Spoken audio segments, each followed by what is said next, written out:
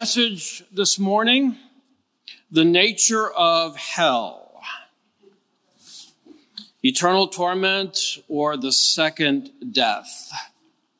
And this teaching is taken in very large part from an article written by Dr. David Reagan of Lion and Lamb Ministries. The original article is entitled The Nature of Hell and Eternal Punishment or Eternal Torment. And I very much respect Dr. David Reagan and his teaching. So here we go. The Bible teaches us that hell, like heaven, is a real place. God created hell for the punishment of the devil and the other fallen angels who joined Satan's rebellion. The fallen angels will be joined in hell by human beings who joined the rebellion of the fallen angels. Hell is also called the second death, Gehenna, and the lake of fire. Hell is described as a place of darkness and sadness, a place of fire, a place of torment, a place of destruction, and a place of disgrace and everlasting contempt. There will be no parties in hell. No one is going to be having a good time partying with their friends and enjoying the sins that they enjoyed on earth. Hell is not the same as Sheol, which is also known as Hades. Sheol is a temporary holding place that exists before the day of judgment. Sheol is different from heaven or hell, which are the final places of the righteous and the wicked. And eventually, Sheol itself will be destroyed by being thrown into the lake of fire. Let's talk about the nature of Sheol. Before Messiah came to earth, both the righteous and the wicked went to Sheol when they died. For the righteous, Sheol was characterized by inactivity and a dreamy kind of reflection. It's described in the Word of God as a place of thick darkness, forgetfulness, silence, and rest. For the wicked, it's described as a place of regret, remorse, and torment. The Son of God made it clear that Sheol has two distinct parts, two sections, two compartments, one for the righteous and the other for the wicked. That's found in Luke 16, the rich man and Lazarus. Before Messiah's death and resurrection, when the righteous died, they went to the part of Sheol where Abraham was, along with the righteous. When the wicked died, they went to the other part of Sheol. And there was a chasm separating the two parts, so that the righteous and the wicked were separated. Before Messiah came to earth, everyone went to Sheol when they died. However, that changed with Messiah's death and resurrection. After his death, Yeshua descended to Sheol and preached to the spirits there, no doubt proclaiming his triumph over Satan and the fallen angels, sin and death through his death on the cross. After his resurrection, when he ascended to heaven, Yeshua took the souls of the righteous with him. The souls of the righteous are now in heaven before the throne of God. Since Yeshua's death and resurrection, the souls of the righteous don't go to Sheol. They go directly into the presence of God. To be absent from the body is to be present with the Lord. The souls of the unrighteous will remain in Sheol until the end of the 1,000-year reign of King Yeshua on earth. At that time, they will be resurrected and judged at the great white throne judgment. And then, after their judgment, they will be sent to hell. Eternal torment or the second death. The majority of Christians believe that hell is a place of eternal torment. A person in hell will suffer a never-ending life of excruciating pain and torment. I believe that the Bible teaches that the unrighteous will be punished in hell, but for a period of time proportionate to their sins. And then after that, most will experience the destruction of both body and soul in hell, the total destruction of the person. They will experience the second death. However, the really evil, like the fallen angels, the Antichrist, and the false prophet, will suffer forever. Before we consider both of these positions in more detail, we should understand that if we conclude that the wicked suffer eternally or are destroyed after a time, hell is very real, it is a terrible place, and it is to be avoided at all costs. We should also understand that our beliefs about the nature of hell are not essential beliefs, primary doctrines that must be believed, like the doctrines of the Trinity, the deity of the Messiah, salvation by grace through faith alone. No one who believes what I believe about hell is a heretic. Different beliefs about secondary issues like eternal torment or the end of life in hell should not divide us. The second death position, my position.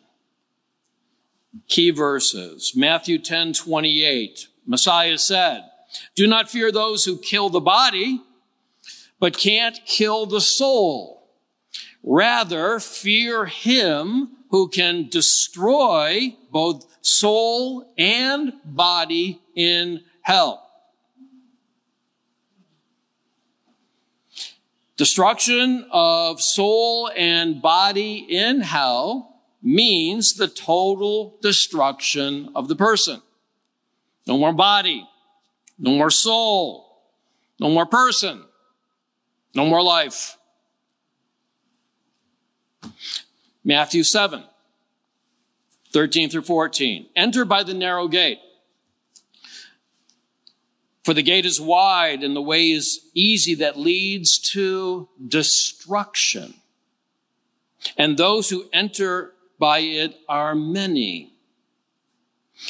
For the gate is narrow and the way is hard that leads to life.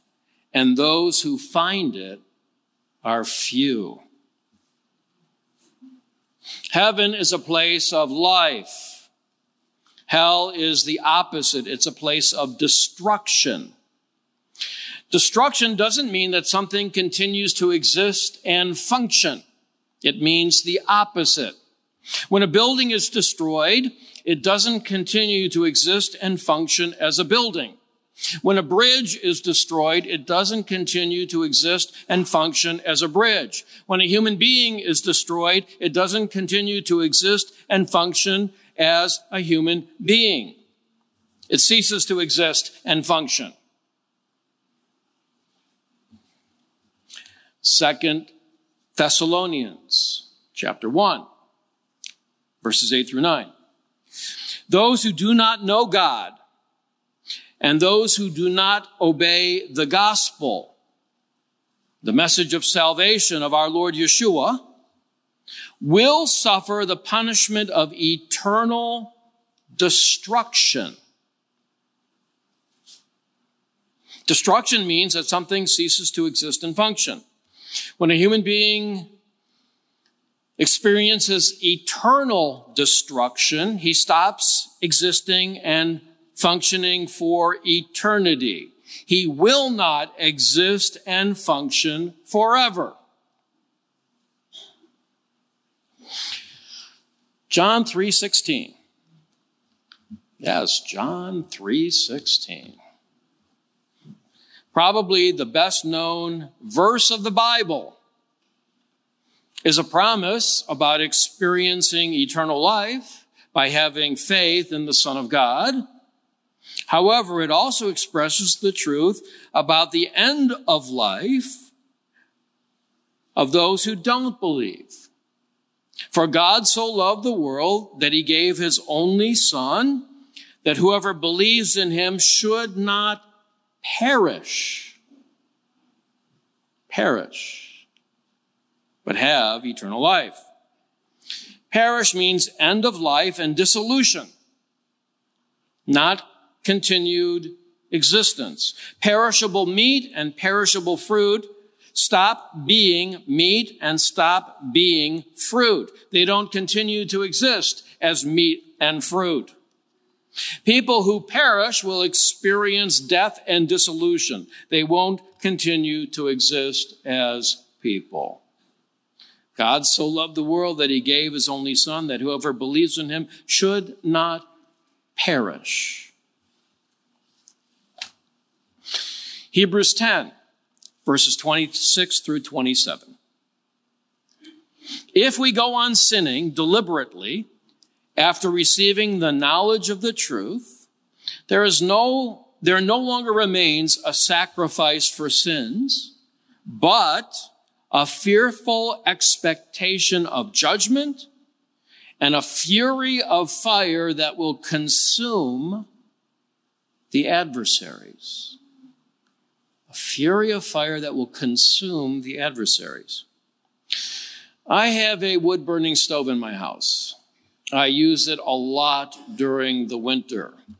The wood I put in the wood-burning stove is burned by fire and turns to ash. The wood is completely gone. No more wood.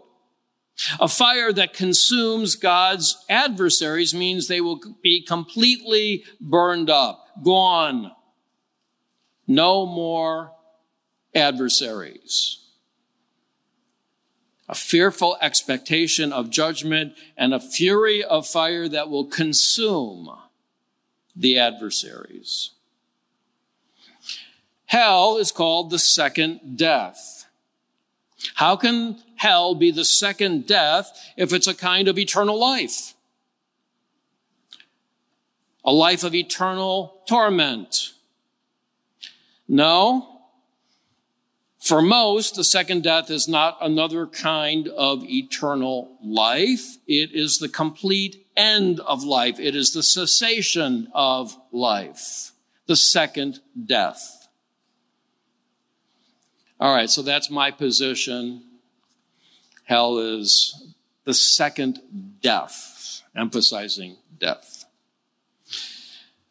Here's what most Christians believe: the eternal torment position.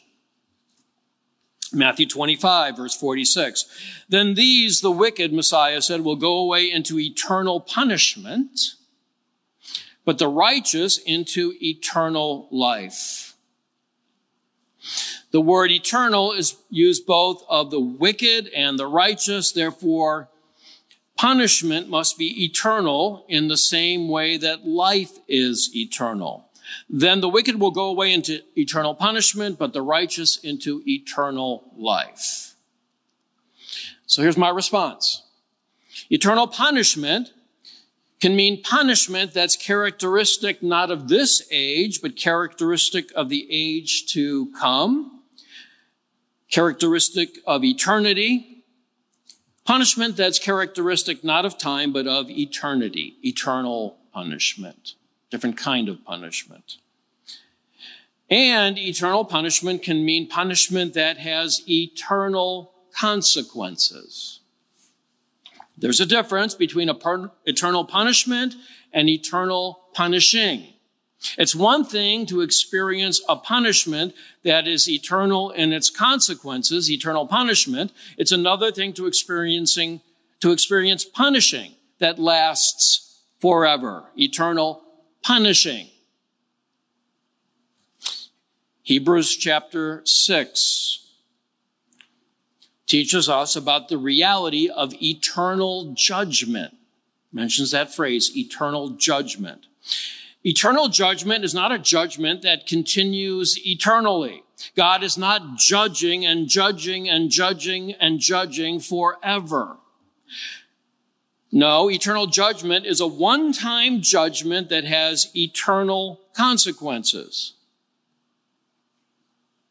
Just as there is a difference between eternal judgment and eternal judging, there is a difference between eternal punishment and eternal punishing. Hebrews 9 teaches us about eternal redemption. That phrase, eternal redemption. This does not mean that the Son of God will forever be involved in the act of redemption. No, his once and for all redemption was accomplished by his death and his resurrection. Eternal redemption means that the consequences of Messiah's redemption are eternal. Just as there is a difference between eternal redemption and eternal redeeming, again, there is a difference between eternal punishment and eternal punishing. If God punishes a person in hell so that the consequences are eternal, so that they die the second death, so that body and soul are destroyed in hell, so that they no longer exist for all eternity, does that qualify as eternal punishment? I believe it does. People don't need to experience eternal punishing, eternal torment to experience eternal punishment.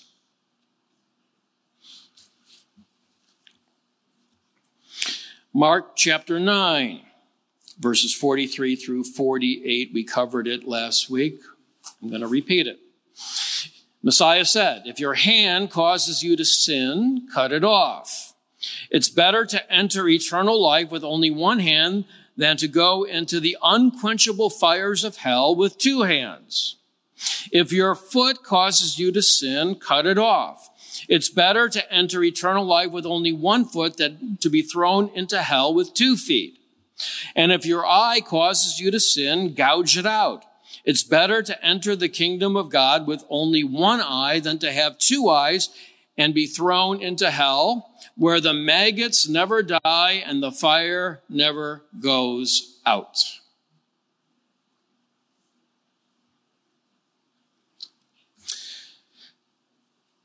So at surface glance, eternal torment in hell is true because the maggots never die and the unquenchable fires of hell never go out. Here's my response. There will be no escape from hell. No one who is sent to hell will return from there and cause any more trouble of any kind because they will be completely destroyed.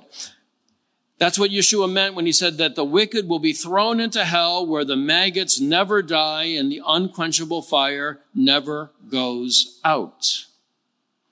To reinforce his teaching, Yeshua quotes Isaiah 66, which says, all humanity will come to worship me, this is God speaking, from week to week and from month to month. And as they go out, they will see the dead bodies of those who have rebelled against me. For the worms that devour them will never die, and the fire that burns them will never go out. All who pass by will view them with utter horror. After he returns and defeats all his enemies, King Messiah will rule from Jerusalem during the millennial kingdom for 1,000 years. He will be worshiped by everyone on earth. His enemies who were alive when he returned will not cause any more problems during those 1,000 years. They will be completely destroyed and shamed. Maggots can die and not finish consuming the corpses they started eating. Maggots that never die completely consume the corpses of the dead. The maggots that never die are assisted by an unquenchable fire. Fire may be quenched before it has entirely consumed what it's burning. Fire that never goes out means fire that completely consumes what it's burning. Maggots eating corpses that have not been buried and fire burning bodies that haven't been buried describe shame and complete destruction, not eternal torment during the millennial kingdom on earth.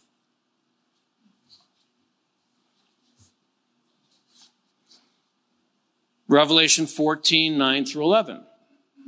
If anyone worships the beast, the Antichrist, and its image, and receives a mark on his forehead or on his hand, he also will drink the wine of God's wrath, poured full strength into the cup of his anger. And he will be tormented with fire and sulfur in the presence of the holy angels and in the presence of the Lamb. And the smoke of their torment goes up forever and ever, and they have no rest, day or night. Since the smoke of those who give their allegiance to the Antichrist goes up forever, they must be tormented forever. So here's my response. The wicked will be tormented and have no rest day and night. However, it is the smoke of their torment that goes up forever. Other passages that are similar to this reveal that smoke that goes up forever means punishment that has eternal consequences, not a punishment that continues eternally.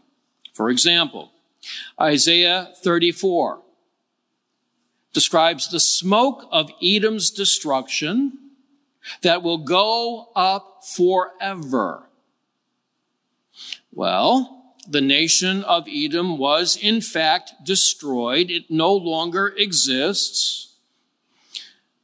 However, there is no smoke going up from Edom today. Smoke that goes up forever means Edom's destruction gives unending testimony about the way the Lord judges a sinful nation. Edom was completely destroyed, even though it talks about the smoke of Edom's destruction going up forever. Jude 7 informs us that Sodom and Gomorrah experienced, quote, the punishment of eternal fire.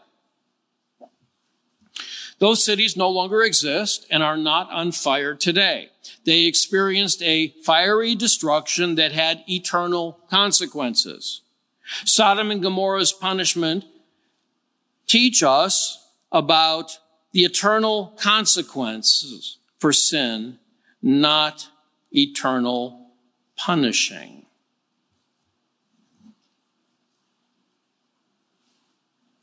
Revelation 20, verse 10. The devil who had deceived them was thrown into the lake of fire and sulfur where the beast, that's the Antichrist, and the false prophet were, and they will be tormented day and night forever and ever. So Satan, the Antichrist, and the false prophet will be tormented forever. Therefore, the argument goes, so will everyone else who is sent to hell. They will be tormented day and night forever and ever. That's what most Christians believe. My response. God will punish the fallen angels and the most evil people like the Antichrist and the false prophet, and maybe the politician that you hate the most, with eternal torment. But that doesn't mean that he will do the same thing for all people, because the Lord is a just judge, and there are degrees of punishment. There's degrees of reward, and there are degrees of punishment. The punishment must fit the crime.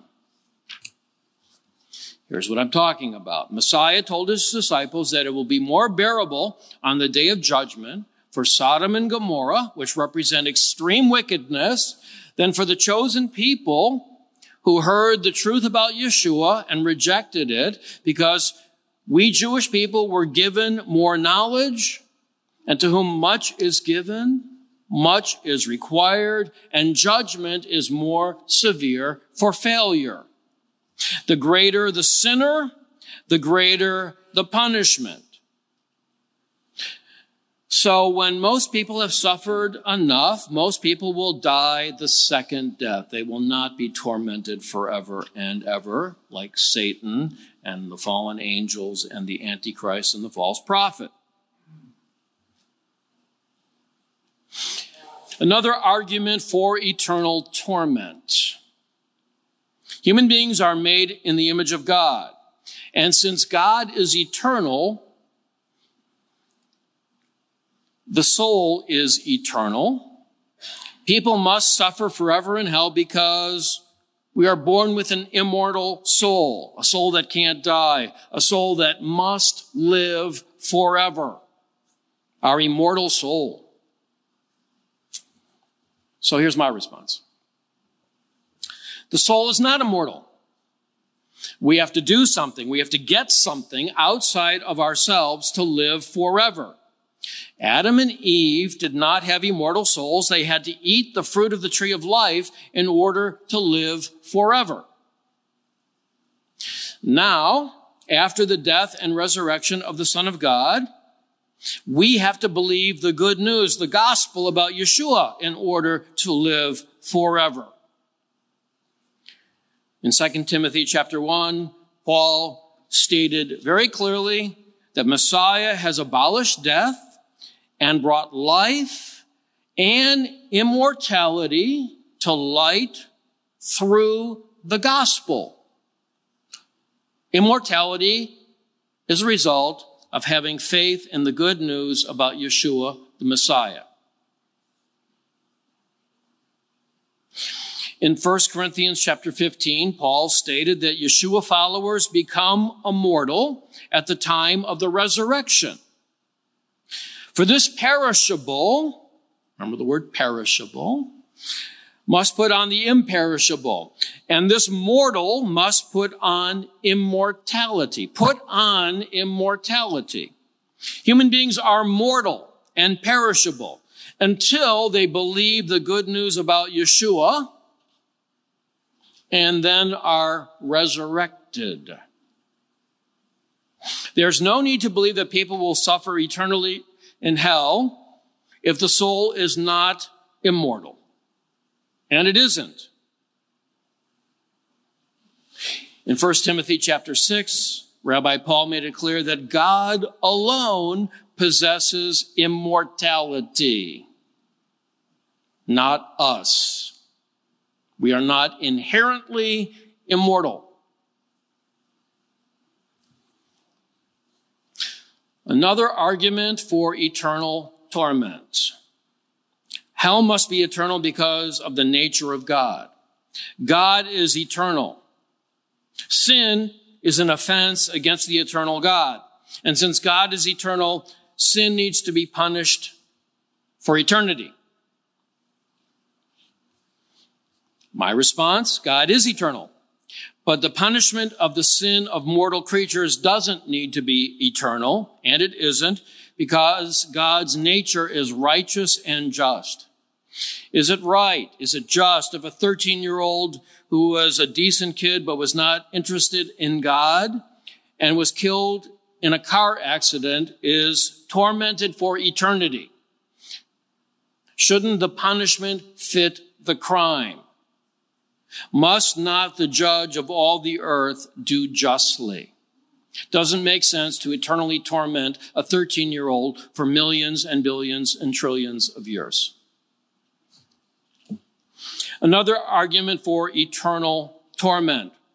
The threat of eternal torment is worse than the threat of the complete end of life after being punished for a time, and therefore is a better deterrent. If we tell people that they will burn in hell in excruciating pain forever, that is a very strong deterrent. And we don't want to lessen that strong deterrent. My response: the threat of eternal torment is worse than being punished for a time and then ceasing to exist. However, being punished in proportions to one's sins, followed by destruction of body and soul in hell, the second death, is a sufficient deterrent.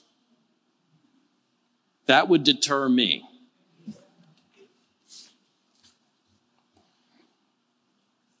Another argument against eternal torment. Eternal torment contradicts what the Word of God teaches about punishment. The Lord destroyed all the wicked people who lived before the flood, with the flood, but their destruction happened suddenly. He destroyed Sodom and Gomorrah with fire, but it happened quickly. He ordered the Canaanites to be killed, but they were to be killed quickly. According to the Word of God, there were no long jail sentences in the law of Moses. Torture was not allowed. Punishment consisted of restitution, swift corporal punishment, or death, and not a cruel or unusual death. Even animals were to be killed as quickly and painlessly as possible. The teaching of eternal torment insults the nature of God. It's not consistent with the God who is good, loving, kind, and merciful. It makes God cruel and sadistic. So, what is the nature of hell? Eternal torment, or more like the second death? I obviously believe the biblical evidence teaches us that it is more like the second death.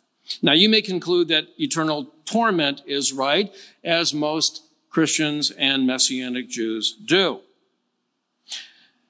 However, whatever we conclude about the nature of hell, we should agree that hell is real. It is a terrifying, horrible, awful place that should be avoided at all costs. We should do everything we can to prevent ourselves and others from being sent to hell. So, if you haven't already, end your part in the great rebellion against God. Become loyal to God the Father and Messiah the Son. Take radical action like Messiah told us to take to avoid sin. Tell others the good news about salvation and eternal life through Yeshua.